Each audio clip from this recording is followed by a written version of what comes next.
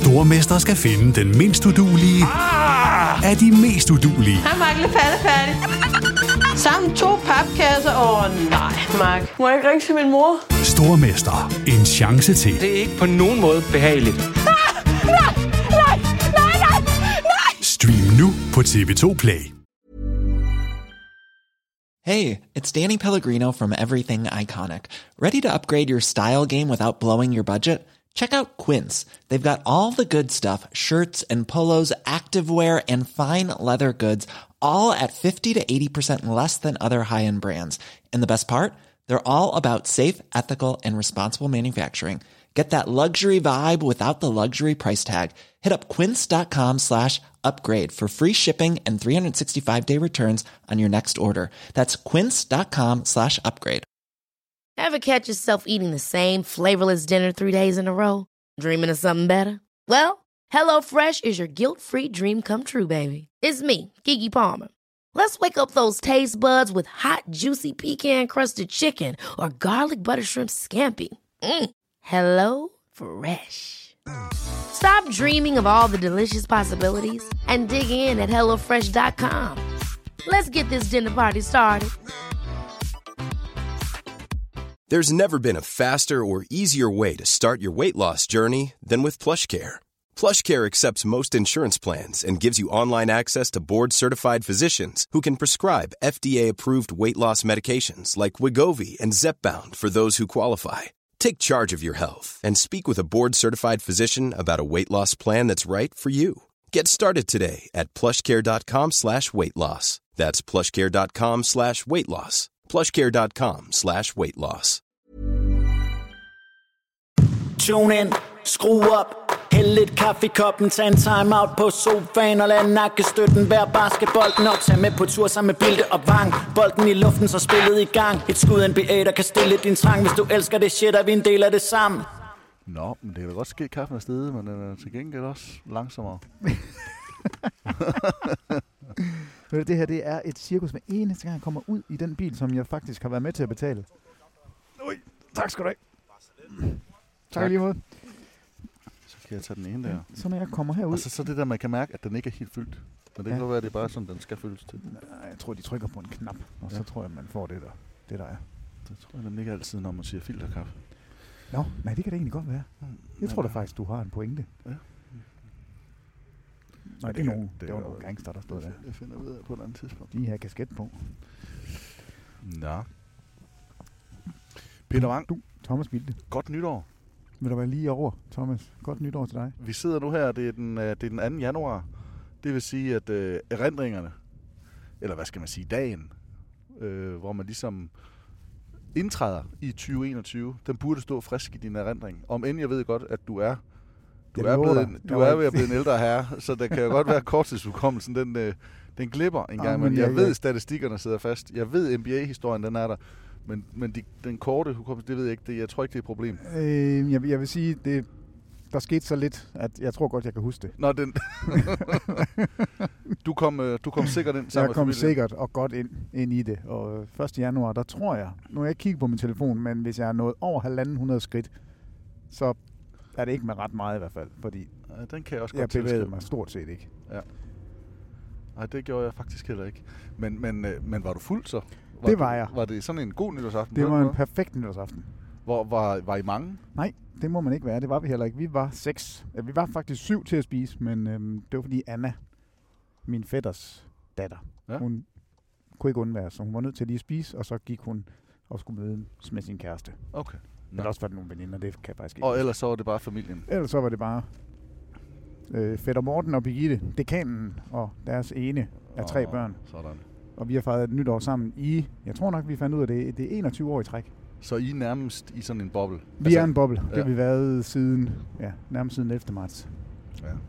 Jeg fik jo en sms, sådan lige op til, de der sådan 2-3 dage op til, så får jeg en sms, der siger, du er min bubble boy, eller bubble guy. Du er min bubble guy? Ja.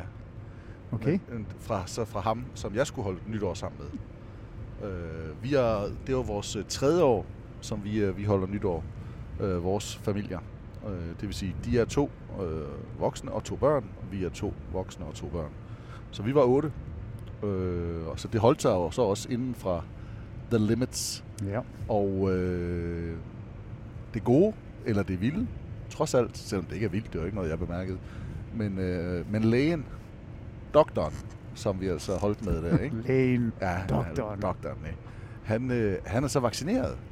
Så jeg var jo i selskab med en af dem, der havde fået stikket. Nå for... Så jeg ved ikke rigtigt, om det så tæller han så egentlig med i regnestykket. Måtte vi så egentlig have været 11, hvis han var en af de 11? Det spurgte jeg ham ikke om, men jeg tænker det ikke. Det tror jeg ikke. Nej, for der er nok... Så men det var lidt sjovt. Kan du ikke lige... Hvad sagde han om det? Jamen, han taler jo fint om det. Han var jo en af dem, der... Så han var, det var et lille prik, og det er det. Ja. Og så skal man jo have et prik igen, ikke? Og om 3 uger eller 4 uger, 3 ugers tid. Og, men han var en af dem, der gav vacciner til de første, der skulle have. Og så tog han bare lige en selv. Bare lige nej, men der var åbenbart en eller anden historie med, at lægerne skulle gerne gå forrest og vise. Fordi der er åbenbart nogen, der er bange for, hvad bivirkningen kan være, og hvordan det hele virker.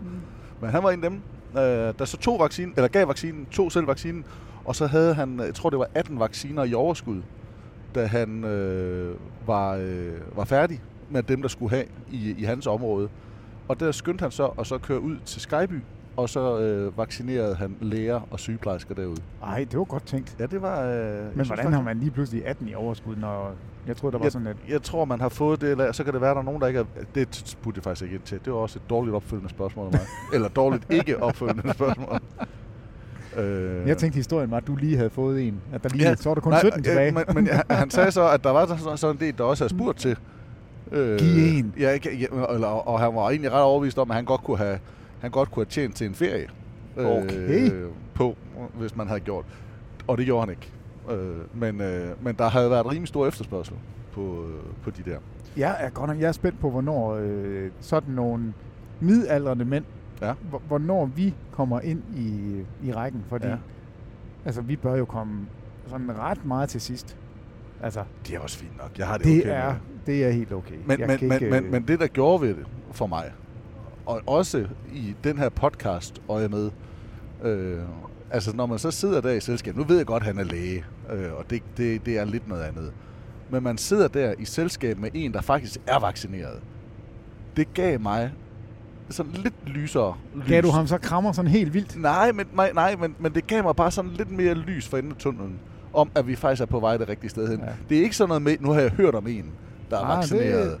Nu sad jeg faktisk til middag med en, der var vaccineret. Og det synes jeg faktisk var et eller andet sted opløftende. Altså nu så jeg også nyheder. Ja. Og israelerne er jo langt længere fremme, end vi er med vacciner, og vaccinerer langt flere, end vi gør. Og jeg kan ikke forstå det. Nej.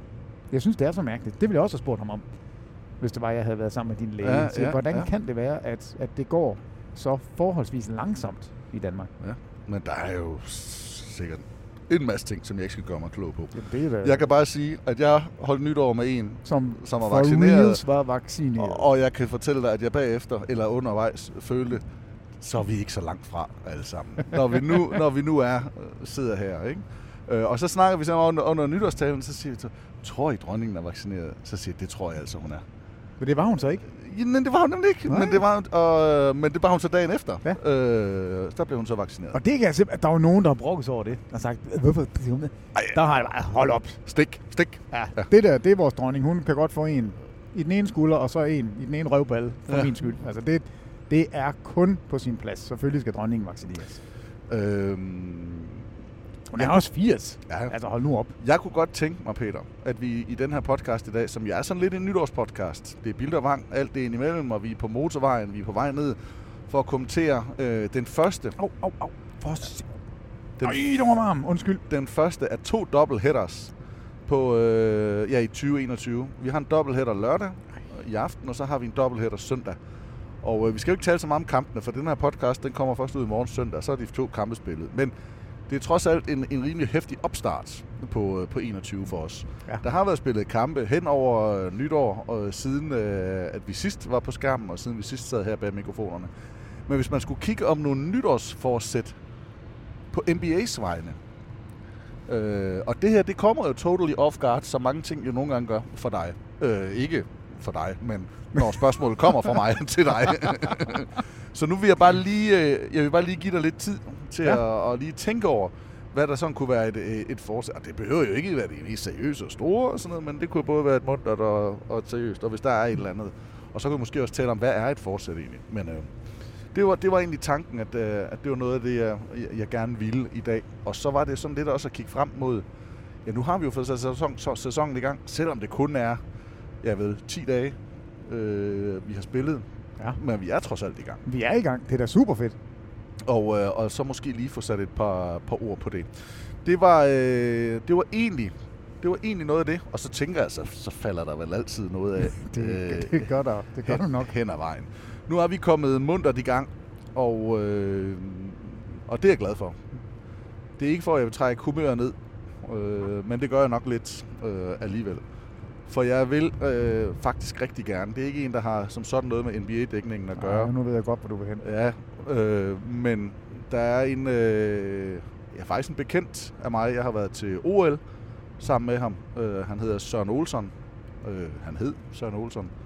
Han gik desværre bort nytårsnat, første nytårsdag, og var journalist på Nordjyske, har haft mange forskellige sportsgrene som ekspertområder, og NBA var så også et af hans yndlingsområder at beskæftige sig med. Han var 42 år og faldt altså i Limfjorden i Aalborg. Man ved stadigvæk, hvordan det er sket, og hvad man kalder det en ulykke. Og vi skulle egentlig bare sende mine tanker og det er simpelthen så varme tragisk. til familien. Så tragisk. Og man ser et tweet fra ham dagen inden, hvor han har været ude at dække ishockey den ene dag, og så den næste dag, så nu skal der ske noget bedre for os alle, som alle stort set har skrevet på de sociale medier, at 2020 skulle ud af døren, og 21 skulle være det. Og så er det. Og der bliver jeg også bare den der, så tænker, hvor kan det gå stærkt? Så selvom det lyder helt vildt gammelt, og er lidt nederen at starte på, så synes jeg bare, man skal tænke over, hvor hurtigt det kan gå, og at man skal nyde det, man har. Og jeg synes faktisk, jeg så det jeg vil kalde et perfekt tweet til, ikke lige til hans situation, men til det. Og det tænker jeg egentlig, at jeg bare lige vil læse op, og så synes jeg, at vi skal komme i gang. I thought 2020 would be the year I got everything I wanted. Now I know 2020 is the year I appreciate everything I have. Vi har desværre ikke Søren Olsson længere, æret være hans minde, men vi har heldigvis et år foran os, hvor at, vi forhåbentlig alle sammen kan nyde det, vi har. Og så bliver det forhåbentlig bedre igen på et eller andet tidspunkt. Men en sørgelig start, og jeg må sige, selvom han ikke var så nær en ven, så ramte det mig. Jeg troede, det var løgn. Ja. Altså det må jeg sige, det troede jeg faktisk. Og jeg fortalte Lotte om det, og hun siger, hvor gammel var han? Og jeg bare sådan, det er jeg faktisk ikke sikker på, men han er i hvert fald yngre end mig. Og så fandt jeg også ud af, at han var 42. Altså det er helt forfærdeligt. Det er simpelthen så tragisk. Dermed respekt sendt til familien, respekt til Aalborg og Søren Olsson. Nu tager vi hul på podcasten Bilder Vang og alt det indimellem. Vi har E45 under hjulene. Peter Vang sidder bag rattet. Vi har fået kaffe i kopperne, som er varm. Og så har vi altså taget hul på 2021. Det er vist på tide, Peter, vi kan sige godt nytår til dem alle sammen derude. Skal jeg sige som raket? Det må du gerne. Piu! Det var en sløj raket. Så vil jeg sige hjertelig velkommen til. Du lytter til NBA-podcasten fra TV2 Sport. Ja, han gør det! Ja! Er du så færdigt godt blok? Endnu et skrald! Altså! Monsterdunk ind igennem midten. Sikke et spil! Nå, Peter Vang. Ja. Vi har spillet godt og vel 10 dage af NBA-sæson. Jamen, vi er nødt til at lige gå tilbage, for jeg sagde noget med en raket. Ja. Fordi jeg køber jo ikke krudt. Nej. Jeg er jo sådan en, der økologisk gær. Det kan de altså på ingen måde for mig. Altså, jeg vil godt sige lige meget, hvad du siger nu, tror jeg. så topper jeg det. Så jeg vil glæde mig. Jeg det er så okay. Det tror jeg så ikke, du gør. Men økologisk gær, det skal man ikke købe. Og krudt, altså jeg forstår det ikke. Jeg har aldrig rigtig forstået det. Jeg kan godt lide at se det, men... Og det er ikke kun fordi, jeg er nær i røv. Det er jeg med krudt. Altså jeg gider ikke bruge penge på det, fordi det siger mig altså ikke ret meget. Men der er kommet folk i mit neighborhood. Og nytårsaften, der går man jo ud på vejen, og så stod vi jo der og kiggede lidt. Og så skal jeg da lige love for, at fanden tog ved de her nyindflyttede mennesker. Ja. Som kom med det ene batteri efter det andet, og det var sådan nogle batterier, der skød skråt og i formationer, og jeg har da aldrig nogensinde set noget lignende. Nej. Det var egentlig bare det. Det var egentlig bare det, ja. Altså, de havde i hvert fald 5 af sådan nogle batterier, som jeg overhovedet ikke... Godt. Ja. Nå. Jeg vil sige... Jamen, så synes jeg, vi skal tale NBA nu. Nej. Gik du hen og skålede? Nej, fordi jeg ville holde afstand. Det kunne man godt gøre. Jamen, det var ikke, fordi jeg ikke ville. Det skal man i hvert fald huske at vise, at man sætter pris på det. Det er sådan noget, jeg råbte til dem, og jeg klappede. Det tror jeg godt, de kan lide. Jamen jeg var bare ikke helt henne fysisk. Fordi det der, altså jeg er vild med fyrværkeri. Jeg elsker fyrværkeri. Jeg kan ikke lide ukontrolleret. Jeg hader folk, der ligger en raket, eller ligger et romerlys, eller et eller andet, så det er sådan noget ukontrolleret. Men det skal man da stå med i hånden. Jeg elsker Peter Wang. Nu tak. Skal du ikke... Nej, det skal man ikke. Det var meget dumt sagt. Ja, det passer ikke. Det skal man ikke. Nej. Man skal putte det i en flaske. Man skal sætte det forsvarligt. Nej, det jeg vil sige, jeg elsker fyrværkeri, og jeg elsker også stort fyrværkeri, hvis det er under kontrol. Og nu sagde jeg, at jeg holdt nytår med lægen og fruen og familien der. Og det har vi gjort de sidste 3 år. Det første år, der siger han, nu skal vi altså op og lige se, fordi en af naboerne her, de har noget fyrværkeri normalt. Og den der første år, det var da okay, men det var ikke noget, nej. Og han sagde, han var ikke helt sikker på, at de var der. År 2, sidste år, der var de der. Naboen og gæsterne. Og det viser sig så at være en fyrværkeri-indkøber, der kommer som gæst. Og han har seriøst fyrværkeri med. Der var en palle sidste år. Der var 2 mand til at bære batterierne ud, altså for at bære et batteri. det var... skyd til år. Det var ret vildt sidste år. Skyd til år. Jeg så ikke den der palle i år, men der var voldsomt store batterier. Så man står der under de der, og der... Jamen, jeg ved ikke.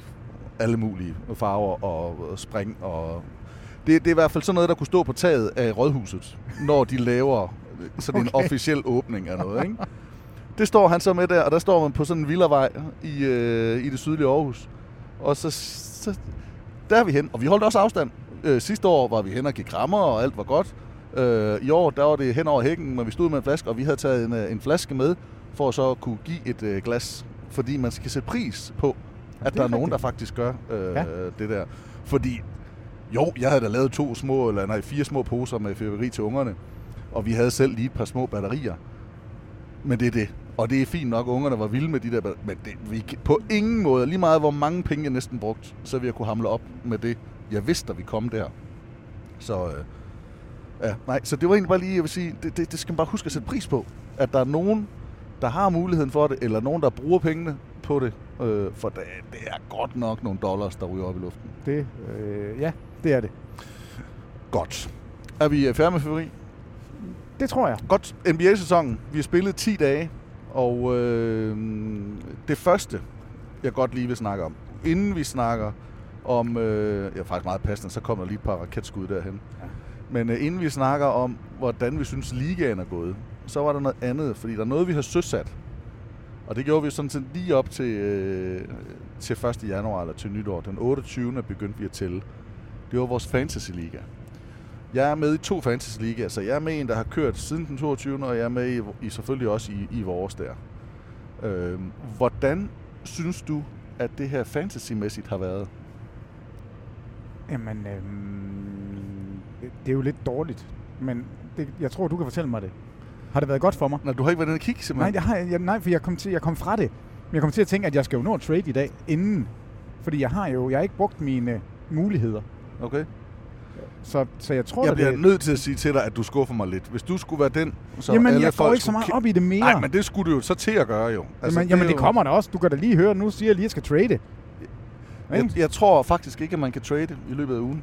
Har man ikke 2 muligheder for at skifte spillere ud? Jeg tror, at man kan trade 2 i næste uge.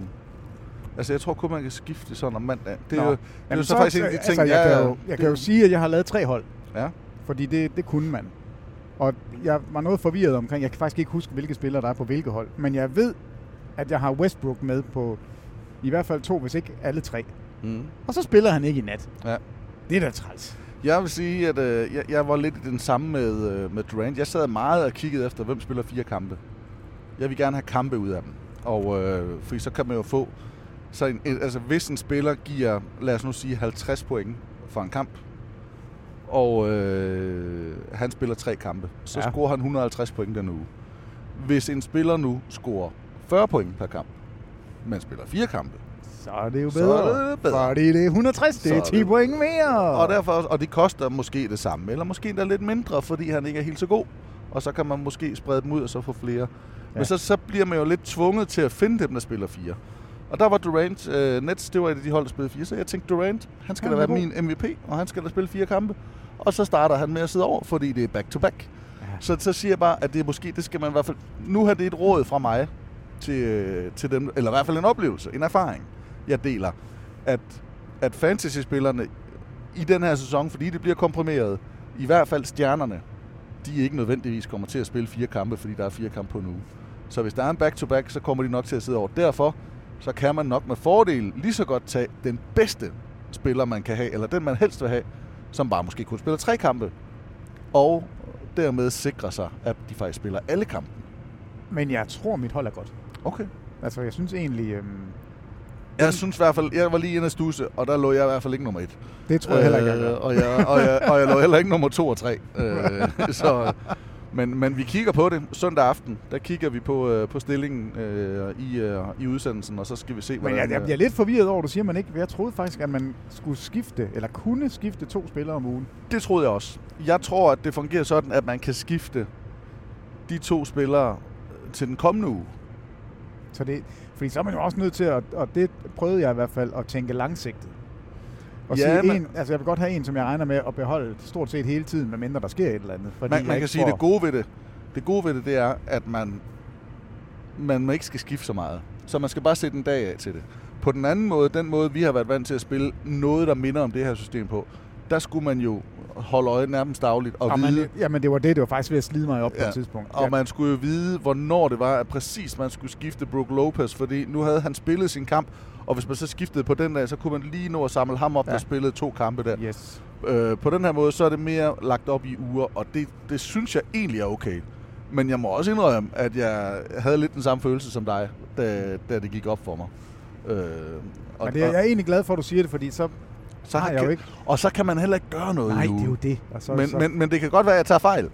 Så nu er det bare min tidligere erfaring. Det er jo et spil, der nærmest er udviklet og sat i søen lige op til sæsonstarten. Altså, det var noget, der lancerede. Men jeg vil sige, at jeg tror også nok, at jeg på de fleste hold, der har fået fat i Pokusevski. Og det er ikke sikkert, det er så godt. Nej. Og så Horton Torten. Hvorfor gider han ikke spille? Ja. Altså, ud med dig, LeBron. Du laver så mange mål. Du kan da godt lige give lidt til, lidt til de fattige. Ham hoppede jeg også på. Jamen, fordi han er faktisk så god i preseason. Jamen, han har også leveret. Han har leveret fantasy stats. Han kunne bare godt levere mere. Han spiller bare ikke ret mange minutter, det er jo det. Nej. Så du for øvrigt. Fulgte du med, nu vi taler om LeBron. 1000 kampe i træk. Ja. Altså, der er jo rigtig mange, de når så kan spille 1000 kampe i en NBA-karriere. Det er 10 år. Nej, og så uden at hype alt for vildt, men det er så vanvittigt. Men det er jo det der, ikke? Hvis man sidder som fantasy-spiller i sådan noget her. Altså, han er jo en af dem, der spiller hver gang. Ja. Så hvis man skal have det der, så kan det godt være, at han bliver sparet lidt, eller han spiller en lidt sløjere kamp, men han er der. Han får ikke sådan en DNP. Ikke... Eller coach's decision. Ja, altså det tyder i hvert fald ikke på, at han overhovedet har tænkt sig at slappe af. Nej. Også selvom man lige har fødselsdag. Ja, fødselsdag samme dag som Christian Hylgaard. Ja. dagen efter fruen i mit hjem. Det er LeBron James og kongen, der fylder den samme dag. Ja, men det er vanvittigt. Hvordan synes du så, at sæsonen er kommet i gang? En ting er at være fantasy-mæssigt. Nej, jeg vil faktisk godt sige, undskyld, den anden ting, jeg vil sige, det er, for rent fantasy-mæssigt, så er der jo et par rigtig store spørgsmålstegn. Men det er jo ikke bare, fordi det er fantasy-mæssigt, det er jo rent NBA-mæssigt. Så det kan jo egentlig lede os ind til at tale om, hvad der er sket. James Harden, hvad hulen kommer der til at ske med ham? Skader på nogle af de store spillere, altså de der spillere, der lige pludselig sidder over, dem der man har regnet med, at den spiller, man skal ind, der skal ind lave point, og så lige pludselig nogle skader. Så der er altså nogen, der er blevet ramt. Kevin Love, for Gud ved hvilken gang er han nu endnu en gang lidt skadet, ikke? Nå, hvordan synes du, vi kommer i gang? Jamen, nu vi bliver nødt til lige at tale lidt om James Harden, fordi jeg har været møgsur på ham. Altså, jeg synes simpelthen, han har været så tarvelig, og jeg har været træt af ham. Men jeg må sige, jeg kan ikke lade være med at tage hatten af for ham som spiller. Ja. Altså, han ligger i druk og damer, og bliver stor og tyk. Du får det til at lyde dårligt. Jamen, det er i hvert fald ikke godt, når der er en pandemi omkring os, og han er professionel basketballspiller. Så skal man ikke det.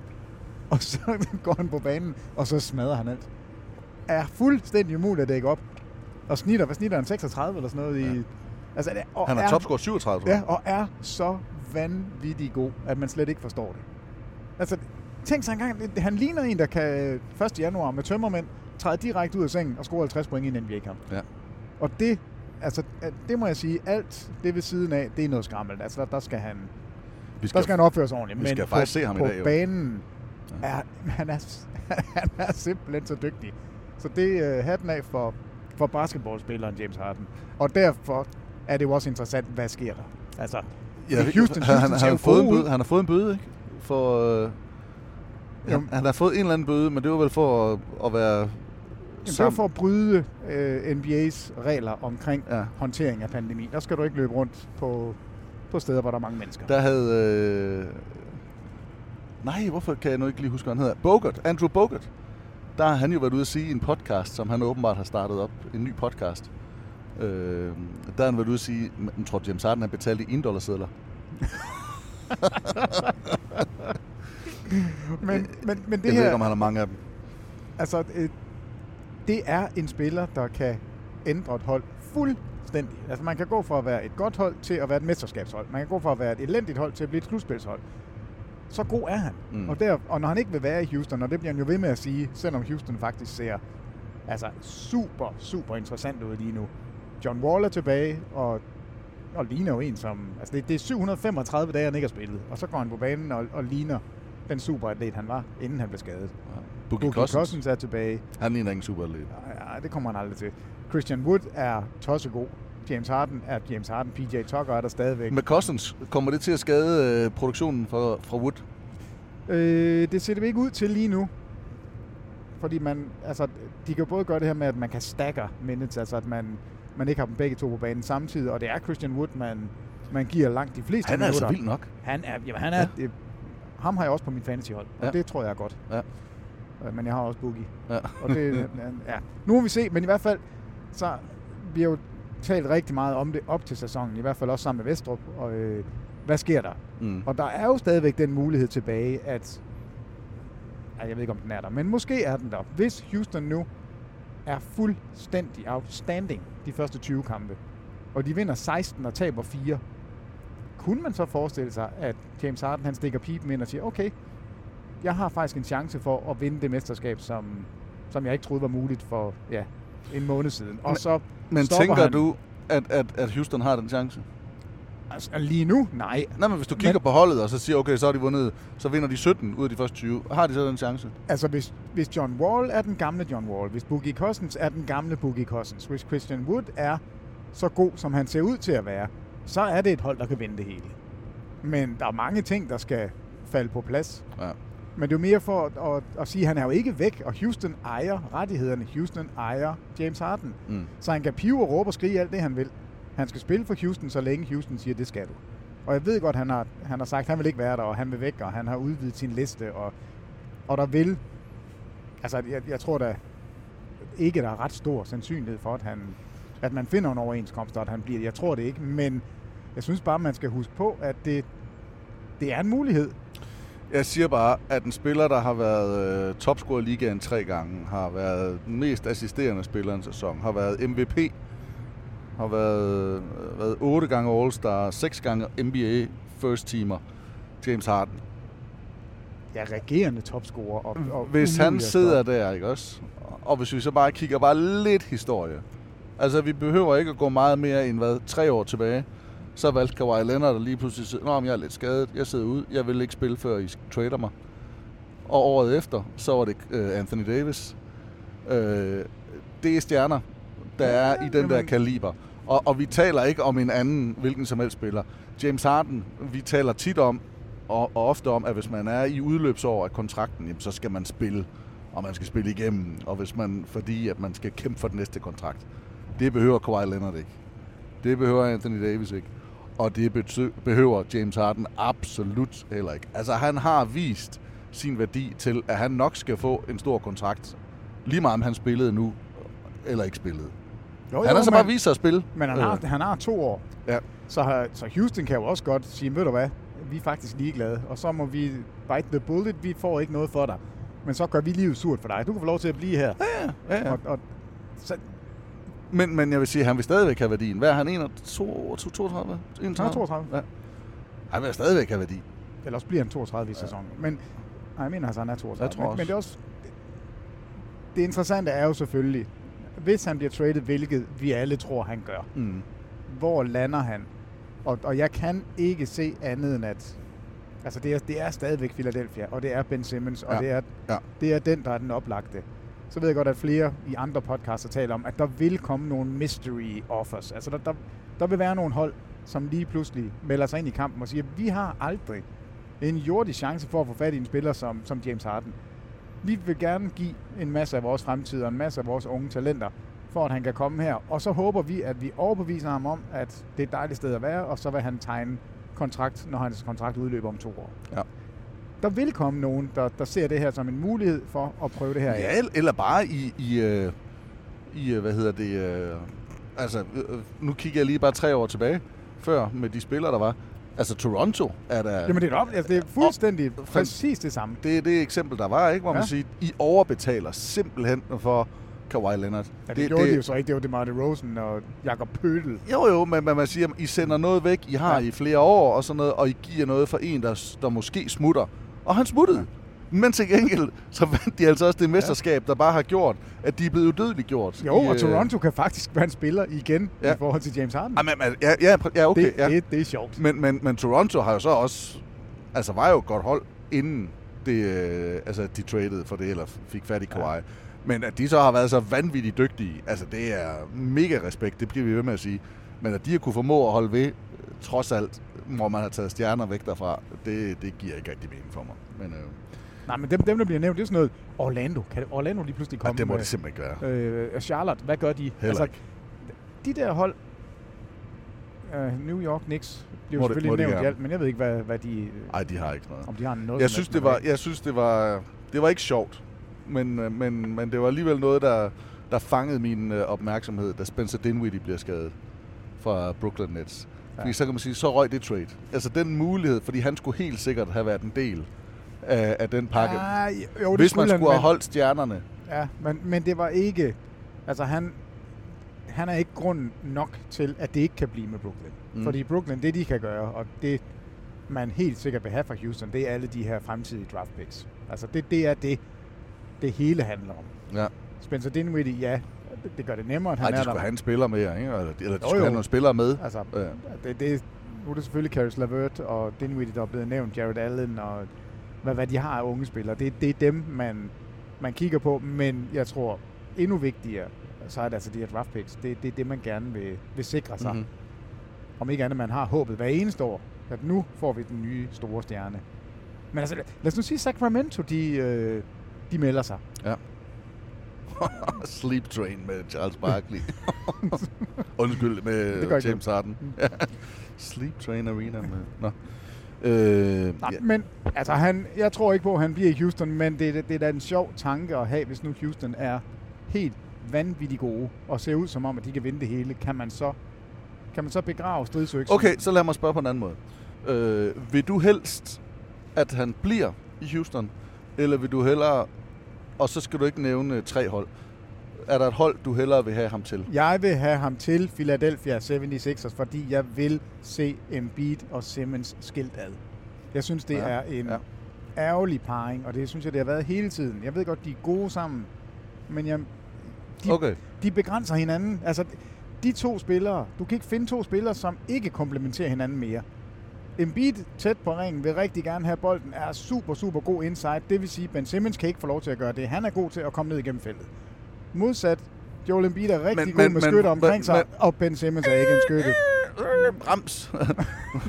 Hvorfor, hvis Ben Simmons ikke kan komme ned igennem feltet, hvorfor skulle det så virke med James Harden? Fordi han kan skyde også. Ja. Altså, han er en anderledes scorer. Så jeg er virkelig...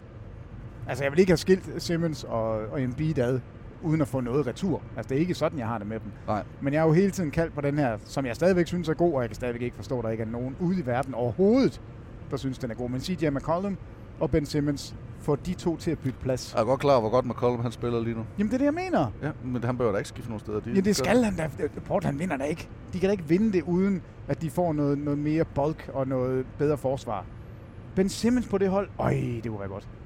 Nå, men det er en helt anden historie. James Harden, han smutter. Jeg tror faktisk, det lykkes, han kommer til Philadelphia. Ja. Og jeg tror, det bliver super interessant. Mit spørgsmål, det var jo ikke så meget på, hvilket hold han skulle ind og bryde op, for at de kunne få deres ting opløst. Det var mere det romantiske i, om James Harden skulle væk fra Houston, eller om han reelt skulle... Den romantik er jo ødelagt. Der er jo ikke noget romantisk tilbage med James Harden og Houston. Han har trods alt været der i 8 år. Jo, men nu har han jo brændt de 99 ud af 100 broer. Så det er vel lidt det samme som Anthony Davis. Udover at Anthony Davis var draftet af Pelicans, så har James Harden... Altså, han spillede kun 3 år i Oklahoma. Røg til Houston i 12, og så har været der 8 år. Så man forbinder jo Houston med James Harden. Ja. Og, og på den måde vil det så være federe, at de måske traded John Wall til et eller andet. Hvis nu at John Wall ikke kunne, whatever der, hvis der et eller andet for at gøre James Harden glad, og så sige, nu er vi på. Vil vi hellere, at James Harden bliver i Houston, skriver under på en ny kontrakt, og alt er godt, eller vil du hellere sige, okay, prøv at høre, der skal sgu nyt vand i åen her? Altså, jeg vil hellere have noget nyt vand i åen der. Jeg synes ikke...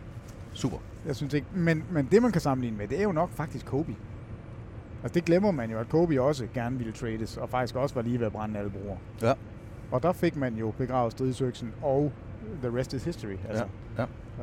Så måske kunne det godt være, hvis det nu lykkedes at få Harden til at blive, så kan det godt være, at jeg sidder her om 2 år og siger, det var med godt, de gjorde det, fordi se nu her. Mm. Så jeg vil lade den være åben, og så må vi bare afvente, men må ikke det sker. Men mavefornemmelsen siger du trods alt, at du gerne vil have ham afsted. Ja, det vil jeg gerne, men det er mere, fordi jeg synes, det virker så betændt i Houston, at det er jo nok mere, fordi jeg kan simpelthen ikke se, at man kan reparere det. Jeg kan ikke have fantasi til at forestille mig, at det lykkes. Godt. Så er der jo et par andre spillere, der vel også et eller andet sted har trådt i karakter. Det startede med, at hvad var der, 5 eller 6 hold? 5 hold, der var de eneste ubesejrede efter den første uge i NBA. Og det var ikke dem, vi havde regnet med. Det var Orlando, Atlanta, og Indiana, Cleveland, ja. Altså, det var sådan fuldstændig sort. Og så er der selvfølgelig noget med program og hvem det spiller mod, men... Det er stadigvæk sort. Det var aldrig nogensinde dem, man ville have gættet på. Det er faktisk noget, nu spurgte du med... Eller jeg ved faktisk ikke, om du gjorde, men noget af det, der har været sjovt i den her sæson, og mærkeligt, det er jo resultaterne. Fordi jeg er stadigvæk ikke i tvivl om, at hvis vi lavede vores power ranking, sådan hvilke hold mener vi er de bedste, der tror jeg ikke, der er noget, der er ændret ret meget. Men at Milwaukee tager til New York og taber med 1000. At Clippers på hjemmebane taber med 51, er bagud med 50 ved pausen.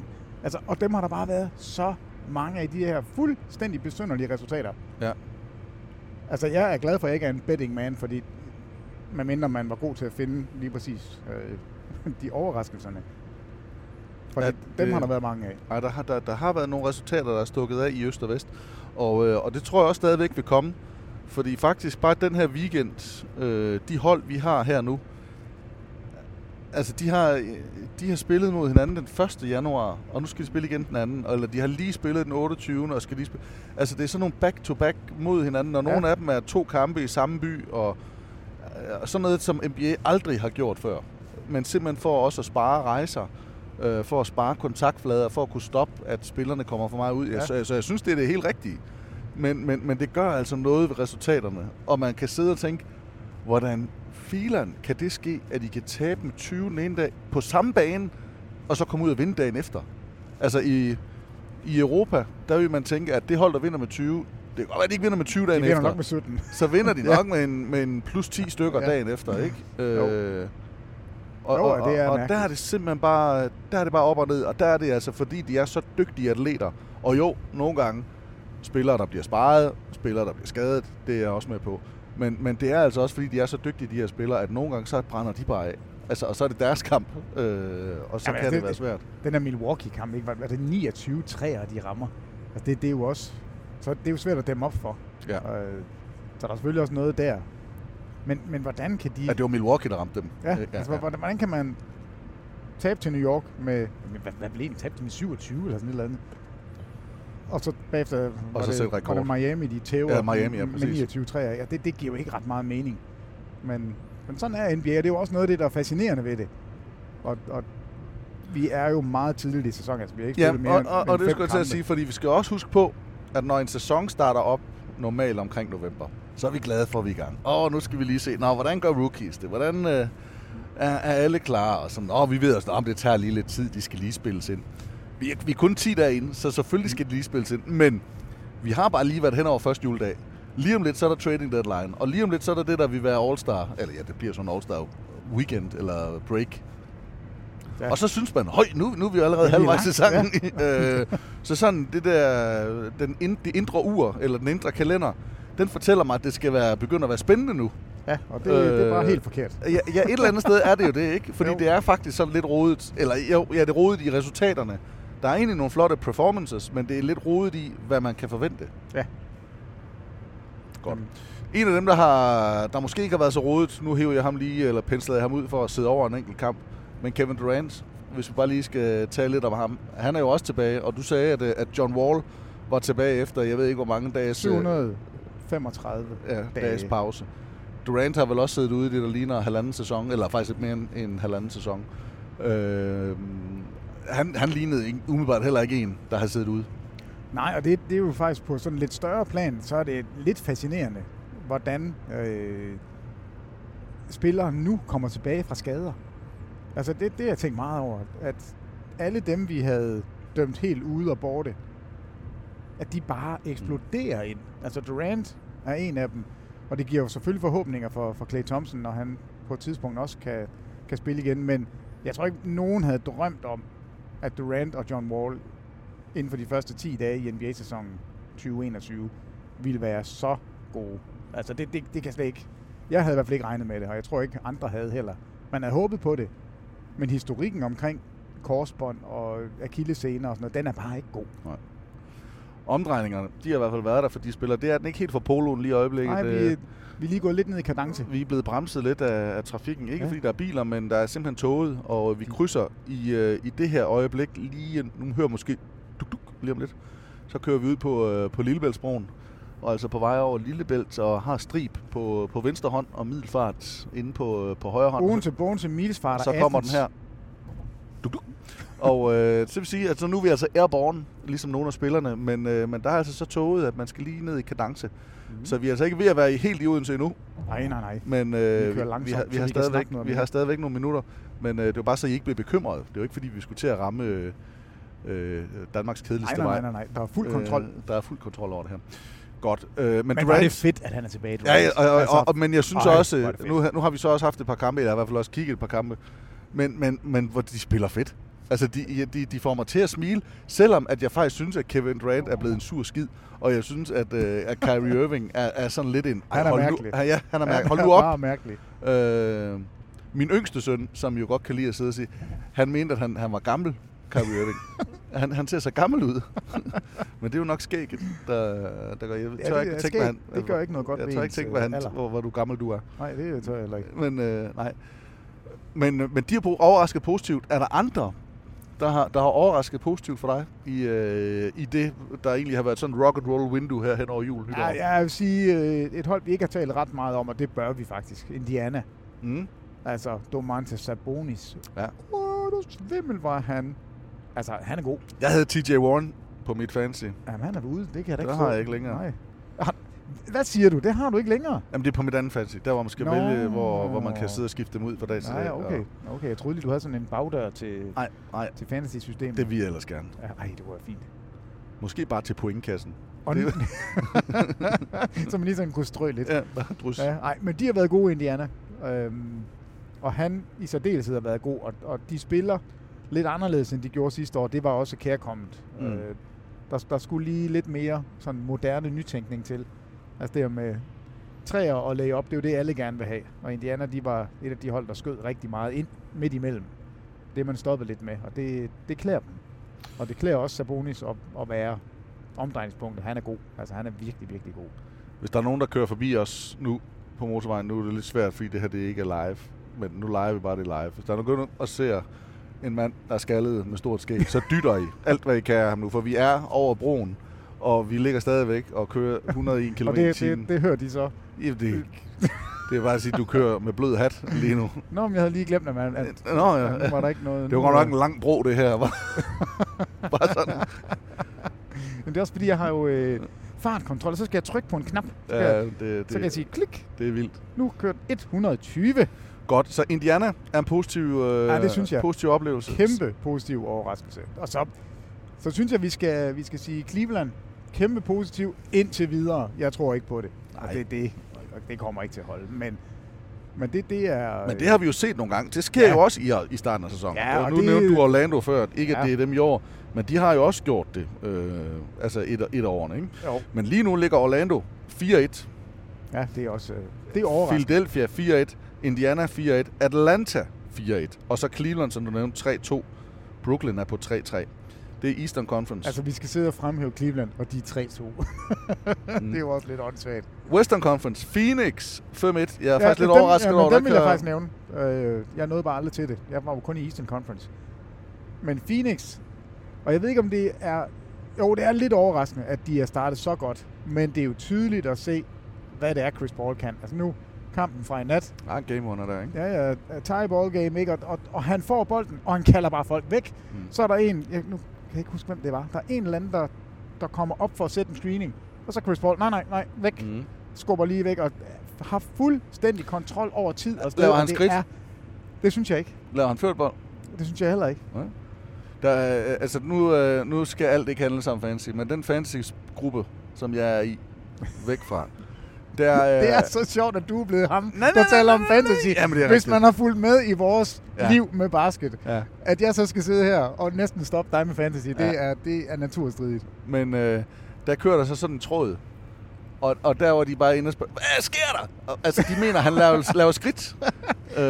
Nej, han laver sådan et bens løbeskud. Nej, jeg tror, det er inden. Det er bevægelsen ude på banen.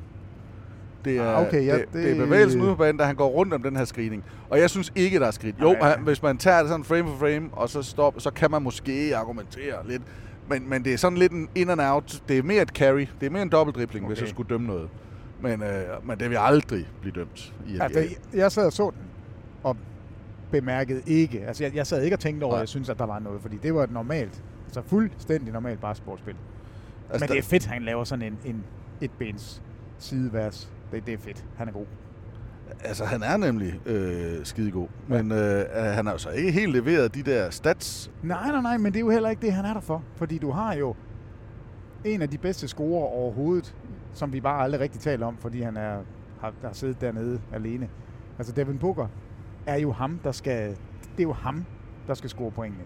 Ja. Chris Paul skal sørge for, at det hele kører, og dirigere folk rundt, og det synes jeg, det jeg har set af Phoenix kampe indtil videre. Nu har jeg den lige på video for jer her. Hvis I ikke vil indse, så giver jeg ind. Han står på toppen, og der er 20 sekunder tilbage, så vifter han dem væk, og de kommer så op og sætter en screening. Og det er så den bevægelse herude på banen, at der bliver lidt snakket om, er der skridt i det, han laver nu? Nej.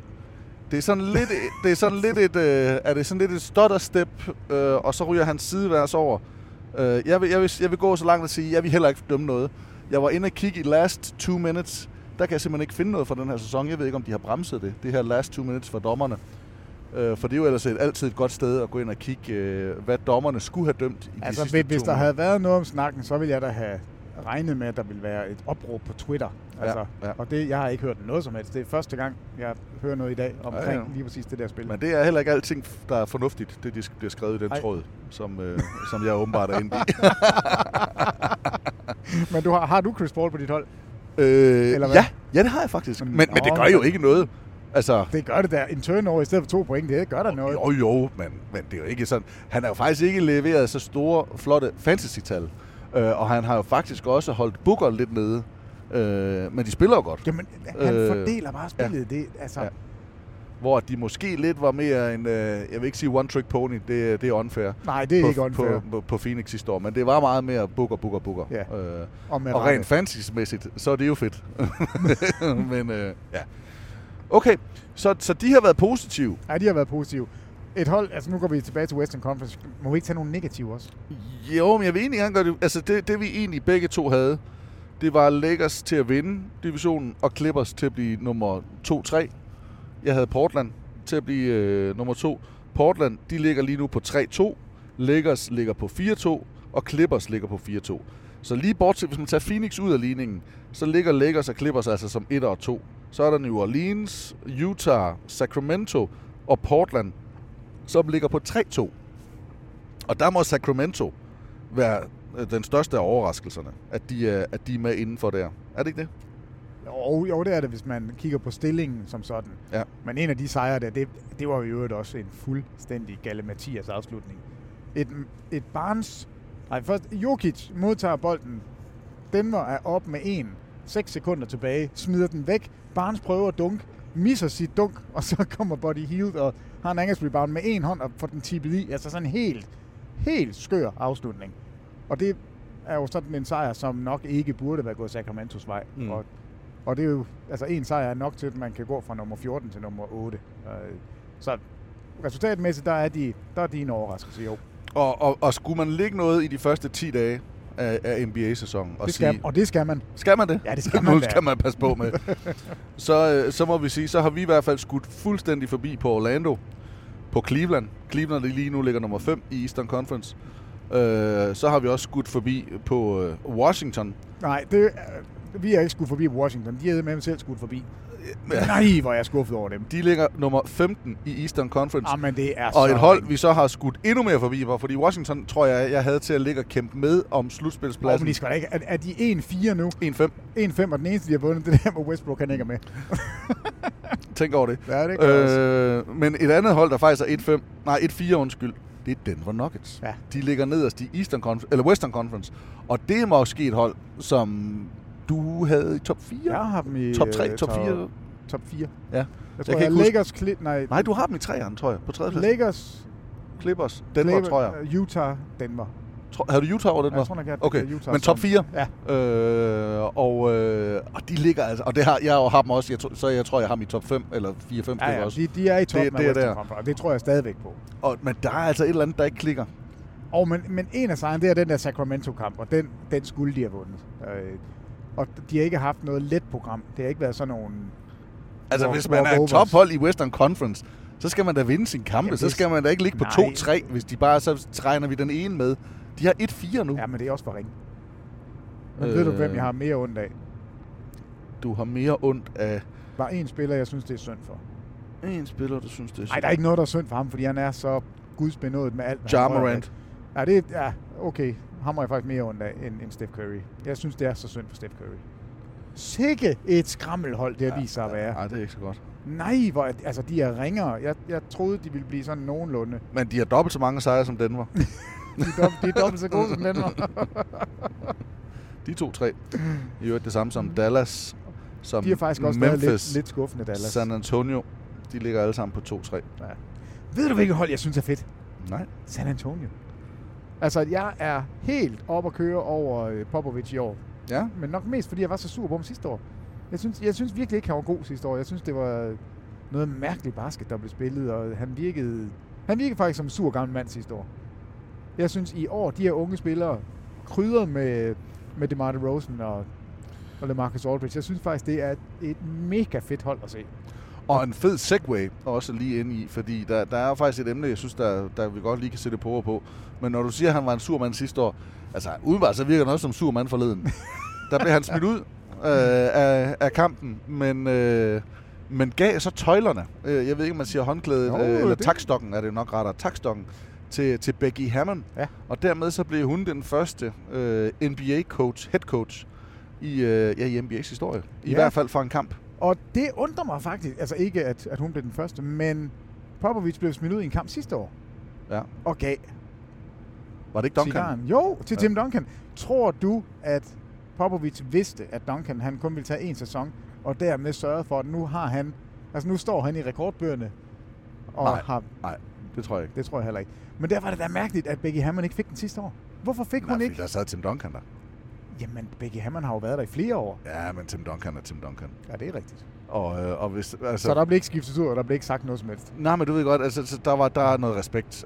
Han kan kigge dem. Han har jo kigget dem i øjnene. Han gør nærmest ikke andet, end at sidde og kigge folk i øjnene. Men så også, nu er det dit hold. Ikke? Men jeg kunne mere forestille mig, at han har gjort det med vilje. Altså, ja, den har jeg også været ude. Altså lidt ligesom i, kan du huske Hoosiers? Ja. Med drukkenbolden, der bliver fanget, ikke? Og så headcoachen, der er det Gene Hackman, der bare går hen til dommeren, nærmest tager fat i ham og siger, smid mig ud. Og så sviner han ham til, smid mig ud. Og så bliver han smidt ud, og så skal ham, der har fået lidt for meget saft, så skal han altså tage over, og han bliver jo så reddet. Jeg tror ikke, han har gjort det med vilje, men jeg tror, han hele tiden har haft den der fornemmelse af, hvis det skal være, så gør det ikke noget, fordi så gør jeg det i en god sagstjeneste. Ja. Altså, han har ikke gået ind til kampen og sagt, jeg bliver smidt ud i første periode, fordi nu skal jeg være så vred. Det tror jeg ikke, men ja. Det spørger vi om, hvis vi nogensinde får lov til at tale med ham igen. Når karrieren er slut. Ja, med Becky Hammon, var det med vilje? Jeg vil vædde med, at der jeg siger ikke lige den situation, men at der er trænere, der før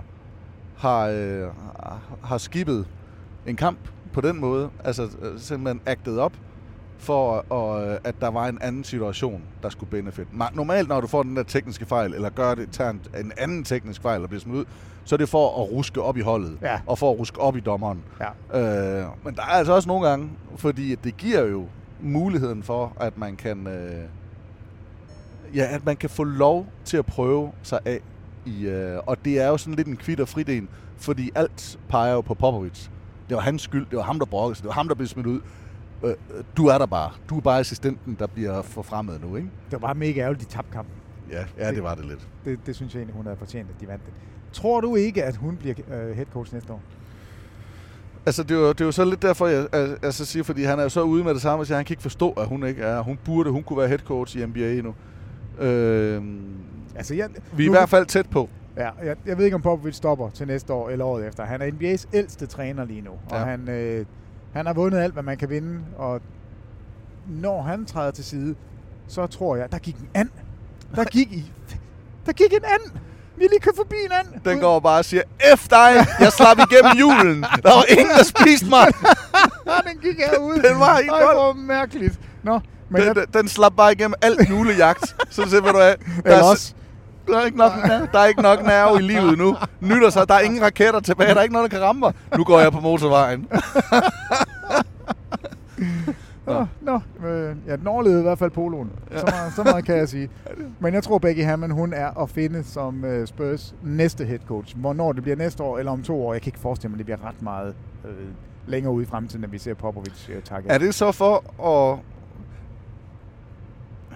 Jamen, det er jo fordi, at man må jo stå ved, hvad man siger, og hvis hun er så dygtig, som Popovich siger, så er der noget om snakken. Ja. Hun får ikke en badebillet, men jeg tror da ikke, at det... Jeg tror da gerne vil være det hold, som får den første kvinde, hvis hun er dygtig nok, og det er Becky Hammon. Ja. Altså, jeg har altid tænkt, hvis ikke det bliver i San Antonio, så bliver det i Dallas. Altså, så er det Mark Cuban, der laver en statement. Ja. Og han kunne godt finde på at gøre det som en statement. Altså, simpelthen for at signalværdi og se lige her, hvad jeg tør. Ja. Ja, jeg er sådan lidt i tvivl om hvordan og hvorledes det kommer til at hænge sammen. Men det er rigtigt, når han også går ud og siger, at alle andre hold kunne være træner, så er det sådan en statement, der kan blive trukket frem igen, når han så trækker sig. Ja, hvorfor tager I ikke jeres egen? Og så bliver hun... Det kan både være negativt selvfølgelig, men også positivt. Men Men der er bare, grund til at sådan lige, det er fordi, at der er så mange assistenter fra Popovich og fra San Antonio Spurs-organisationen, der er blevet head coaches rundt omkring i ligaen. Så jeg kunne nemmere forestille mig, men det er jo selvfølgelig også fordi, så er der 29 job at vælge imellem, eller måske 20 job at vælge imellem, hvor hun kunne komme til, i stedet for, at det skulle være lige, at Popovich stopper. Men hvis vi antager, at vi bare kigger 2-3 år frem, og så siger den, så er Popovich stoppet, ja, så kunne jeg også godt se Becky Hammon overtage. Jeg tror ikke, at det, nu ved jeg ikke, hvor man finder sådan noget, men det kan man da garanteret odds på, kan man ikke det? Jo. Becky Hammon bliver head coach. Det kunne man sikkert. På Spurs. Det vil jeg godt lægge 8 kroner på, eller sådan noget. en ting, du også kan lægge, det tror jeg godt, du kan lægge en 50'er på, det er, at Jens Lavlund, han sidder i bedste Trump-stil lige nu og råber, stop the count! Stop ligaen! Stop! For lige nu, der ligger New York Knicks på en play-in-plads. De ligger som nummer 10 i Eastern Conference, og har altså foden med indenfor i de moderne NBA-slutspil. Jamen det er... Thibodeau, han skuffer ikke. Altså, Julius Randle ligger og spiller 50 minutter per kamp. Ja. Altså, det er... det bliver bare ved med at være et galehus. Altså, Thibodeau har kun én måde at coache på, og det er, at man viser, at man er god ved at vinde kampe. Og man kan lige så godt fortsætte i den, det spor, man har startet. Så siger jeg, at fantasy-mæssigt, så kan Julius Randle godt være en god idé, fordi han kommer til at spille mange minutter, indtil han bliver skadet. Ja, han er en spændende fantasy-spiller, fordi det er all stats. Altså, det er ikke noget som helst, men noget som helst andet at gøre. Godt. Men de ligger trods alt på 10. pladsen, og det må man jo sige, er trods alt en lille overraskelse. De har vundet 2 kampe og tabt 3. Det vil sige, at de ligger sammen med Miami. De er eddermame ring. Og Charlotte. Det er de 3 hold, der ligger på 9, 10 og 11. De har 2 og 3. Chicago 2 og 4. Og så ligger Toronto 1 og 3. Chicago er værre. Har du set dem spille? Jeg sad og så Chicago. Jeg har faktisk hoppet over Chicago. Nej, hvor er de ring. Ja. Altså, det er helt forfærdeligt. Men det er Toronto vel også resultatmæssigt 1-3? Ja, resultatmæssigt, ja. Og der er jo også, altså nu, jeg kan desværre ikke finde ud af, hvorfor, men Siakam har jo siddet en kamp ude af disciplinære årsager. Ja. Og det holder de in-house, som man skal. Men når man er sådan en lille smule nysgerrig, det er jeg kunne godt tænke mig at sige, altså hvad er det, der lige er sket? Hvorfor er det, at han skal straffes? Mm. Men det får vi nok aldrig svar på. Men de skal nok komme. Altså, jeg er ikke så nervøs for Toronto. De kommer ikke til at ligge og rode rundt dernede. Det tror jeg ikke. Men det er da lidt skuffende. Det er snart. Det er da ret meget skuffende. Så har vi ramt afkørselen. Og Odense, den største by på Fyns land, den er nu 12 kilometer væk. Og så kommer den vej, som jeg altså omtalt som... kan vi ikke godt gå så langt at sige Danmarks kedeligste vej? Jo, det er der ingen tvivl om. Og hvis ikke man er fartpilot, så sidder man jo og er nervøs hele vejen. Ja, fordi der er både mange... der er så mange kontroller generelt, ikke? Ja. Og man kan godt forstå det, for det er jo egentlig en fin vej. Hvis man nu tænker sådan rent transportmæssigt, så er det en fin vej. Dobbeltsporet, lige, der er ikke de store udfordringer i det. Men man har bare lyst til at køre lidt hurtigere. Jamen, du kan da ikke lade være med at køre hurtigere. Og den er kedelig. Hvis ikke vi to sad og talte sammen, eller hvis vi bare sad og talte sammen, og jeg ikke... Altså, så kører jeg da i hvert fald en 374. Ja. Det var, hvad vi kørte på motorvejen. Jamen, vi har jo ikke travlt, Thomas. Nej, det er rigtigt. Ja, fartpilot, det er da god. Men man kan jo nærmest se Odense her for enden. Nu er vi lige op over den første bakke. Jamen, hvis jeg kørte 180 nu, det vil ikke betyde noget som helst. Altså, det er da fuldstændig ligegyldigt. Det er den mest latterlige vej overhovedet. Kun lige ham med overskægget, der står herhenne og blinker med sin blitz. Ja, jeg skal ikke... Nej. Godt, Peter. Vi nærmer os jo Odense, og det betyder, at vi nærmer os også en afslutning på den her podcast. Og jeg tror, at jeg lovede, at vi skulle kigge på nogle NBA-nytårsforsæt. Det gjorde du. Det havde jeg helt glemt. Jeg har nogen. Ja. Hvad kunne være et nytårsforsæt på NBA's vegne? Jamen, den oplagte er jo selvfølgelig, hold nu det der covid-19. Hold det ude. Altså, vi har lige fået en enkelt positiv test. De har lige meldt ud, at... Ja, der ikke var nogen. Ja, 456, eller hvor mange det var, negativ test. Men nu er der så en, der lige bloppede. Jeg kan bare ikke huske, hvem det var. Det var ikke et stort navn, men... og så er der nogen, der er ude, fordi de har været nær kontakt med nogen. Ja. Men jeg mener faktisk, der lige er kommet en enkelt, altså rigtig positiv. Så hold det ude. 2021-sæsonen blive sådan en sæson, hvor de får lov til at spille på den her lidt anderledes måde, altså uden tilskuere, uden så meget rejseri og knap så mange kampe, men lad os lade være med at få resultater, som bliver på grund af covid-19. Mm-hmm. Det er et forsæt. Et andet er dem, der er blevet skadet nu her, altså de store navne, specielt Ja Morant. Lad nu dem komme tilbage i ligaen, og så lad os ikke bruge tid på skader. Okay. Færre skader. Det synes jeg, og det, hvad er fordi det tror jeg faktisk også, jeg spurgte lidt til, eller jeg sagde, at vi skulle have fundet ud af, hvad er et nytårsforsæt egentlig? Jamen, et forsæt er vel noget, som man tænker... Han kører for hurtigt ham der. Jeg håber, han bliver blitzet. Der er vel noget, det er vel noget, man gerne vil have, der sker, som man både selv kan gøre, eller hvad? Det er jo ikke så meget et ønske, drøm, er det ønske? Altså, hvis jeg laver et nytårsforsæt for mig selv, så er det jo noget, jeg selv kan påvirke, og så er det jo noget... Altså, det kan være... Jeg vil gerne tabe mig 10 kilo. Ja.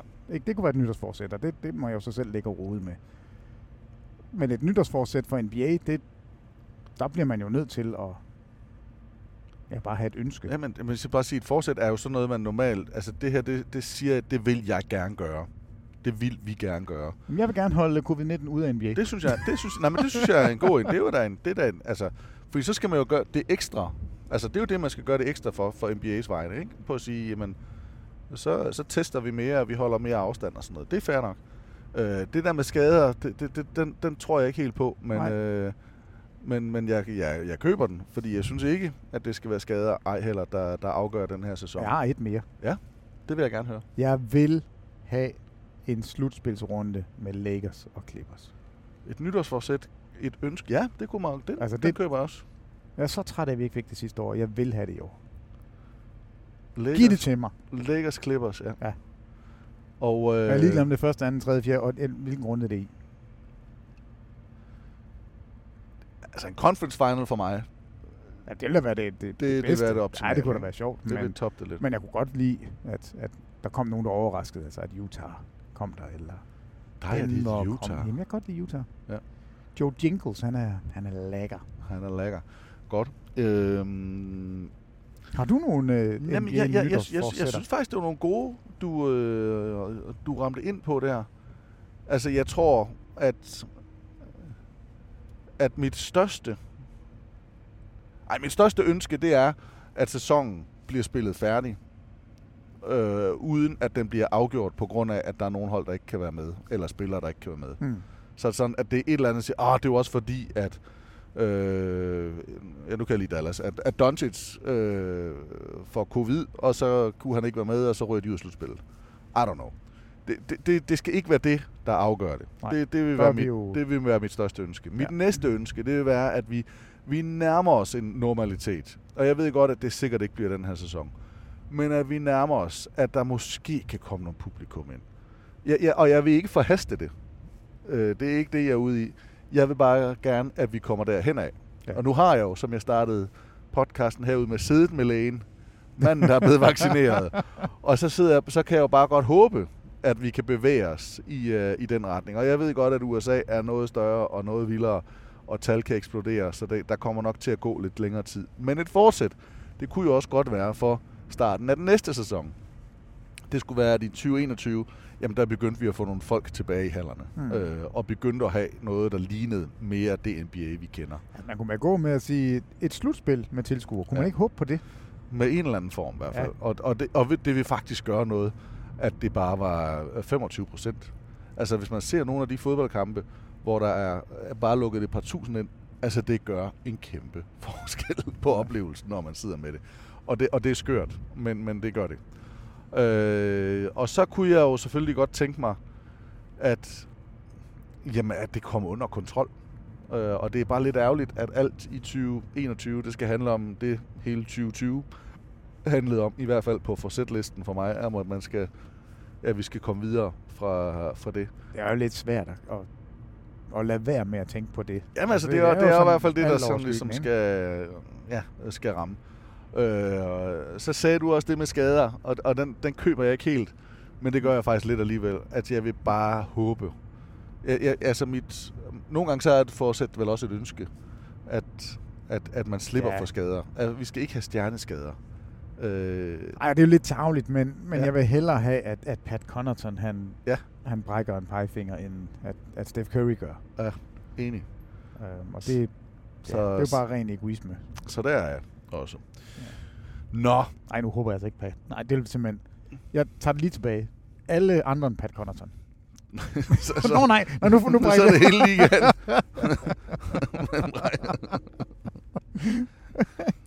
Så kan jeg faktisk simpelthen ikke huske, om jeg har lovet noget mere. Jeg synes, der var en anden ting, vi lovede. Jeg lovede, vi vil kigge på ligaen.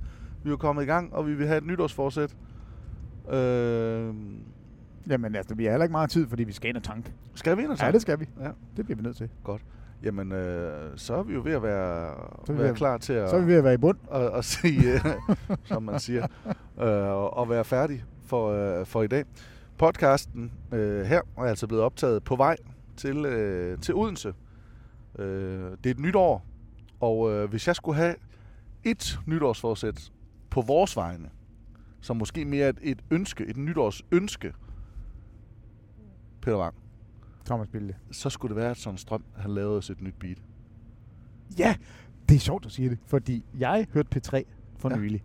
Ja. Og lige pludselig sidder de og taler om, det er faktisk lidt vildt, altså ham rapperen her, han har lavet det her nummer, og det var før de vandt fodboldmesterskabet der i Midtjylland, og og det kan godt være lidt svært for jer måske at forstå det, hvis ikke I er fra Jylland, men altså det er Jenne Gursauer med Søren Strøm. Yes. Så er jeg bare sådan, hvor er det fedt, Jenne Gursauer. Så hvis ikke I har hørt den, Jenne Gursauer, den er så god. Den var jo nummer 1 på min Spotify-liste. Jamen det... Og i øvrigt fik jeg så at vide, fordi jeg så havde punket lægen, som nu har fået en stor del i den her podcast. Den var også nummer 1 på hans Spotify-liste. What? Yes. Ej, hvor sejt. Jeg kan godt lide din læge, selvom jeg overhovedet ikke ved, hvad man er. Det er ikke min læge, men det er min, vores læge. Han er min læge. Det er vores vaccinelæge. Ja. Så Søren Strøm. Men der kunne jeg bare godt tænke mig, det er jo ikke fordi det andet er dårligt. Det er faktisk rigtig godt, og jeg er så glad for det, men det er måske fordi jeg er så glad for det, at jeg bare kunne ønske et nyt... Jenne gode bilde. Et nyt beef, eller beat fra Strøm. Ja. Peter Wang, det er som altid en fornøjelse, og har også været det i dag. Tak tak for snakken, og tak for køreturen. Jamen selv tak. Vi er kommet til Odense. Det her, det var podcasten Bilde og Wang, og alt det indimellem. Du har været med på vel godt 130 kilometers køretur fra det sydlige Aarhus, og altså til Eventyrbyen, hvor vi i aften skal ind og kommentere 2 kampe. Vi gør det i øvrigt i morgen igen. Ikke podcastmæssigt, men 21.30, der kommenterer vi på TV2 Sports 2 kampe, og sådan fortsætter det. Jeg tror, det er 21 og 24. Fedt. Jeg tror nok, vi har en halv time. Men det er jo endnu bedre. Ja, det er rigtig godt. Ja. Og så kan du altid holde opdateret på vores Facebook-side TV2 Basketball, eller gå ind og kigge på vores Instagram-side, der hedder Bilde og Wang. Og hvis folk giver den et ekstra like, jamen, så bliver vi bare ekstra glade. Så kører det hele bare. Så kommer vi helt i bund. Som Peter, han i hvert fald siger. Det var alt for i dag. Tak for nu, og på hjertelig genhør.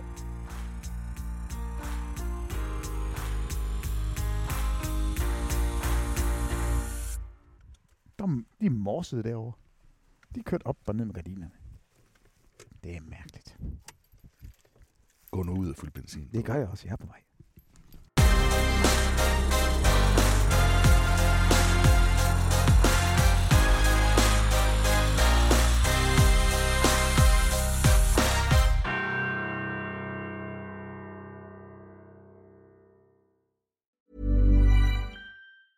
Ever catch yourself eating the same flavorless dinner 3 days in a row? Dreaming of something better? Well, HelloFresh is your guilt-free dream come true, baby. It's me, Keke Palmer. Let's wake up those taste buds with hot, juicy pecan-crusted chicken or garlic butter shrimp scampi. Hello Fresh. Stop dreaming of all the delicious possibilities and dig in at HelloFresh.com. Let's get this dinner party started. When it comes to your finances, you think you've done it all. You've saved, you've researched, and you've invested all that you can. Now it's time to take those investments to the next level by using the brand behind every great investor, Yahoo Finance. As America's #1 finance destination, Yahoo Finance has everything you need, whether you're a seasoned trader or just dipping your toes into the market. Join the millions of investors who trust Yahoo Finance to guide them on their financial journey. For comprehensive financial news and analysis, visit yahoofinance.com, the #1 financial destination, yahoofinance.com.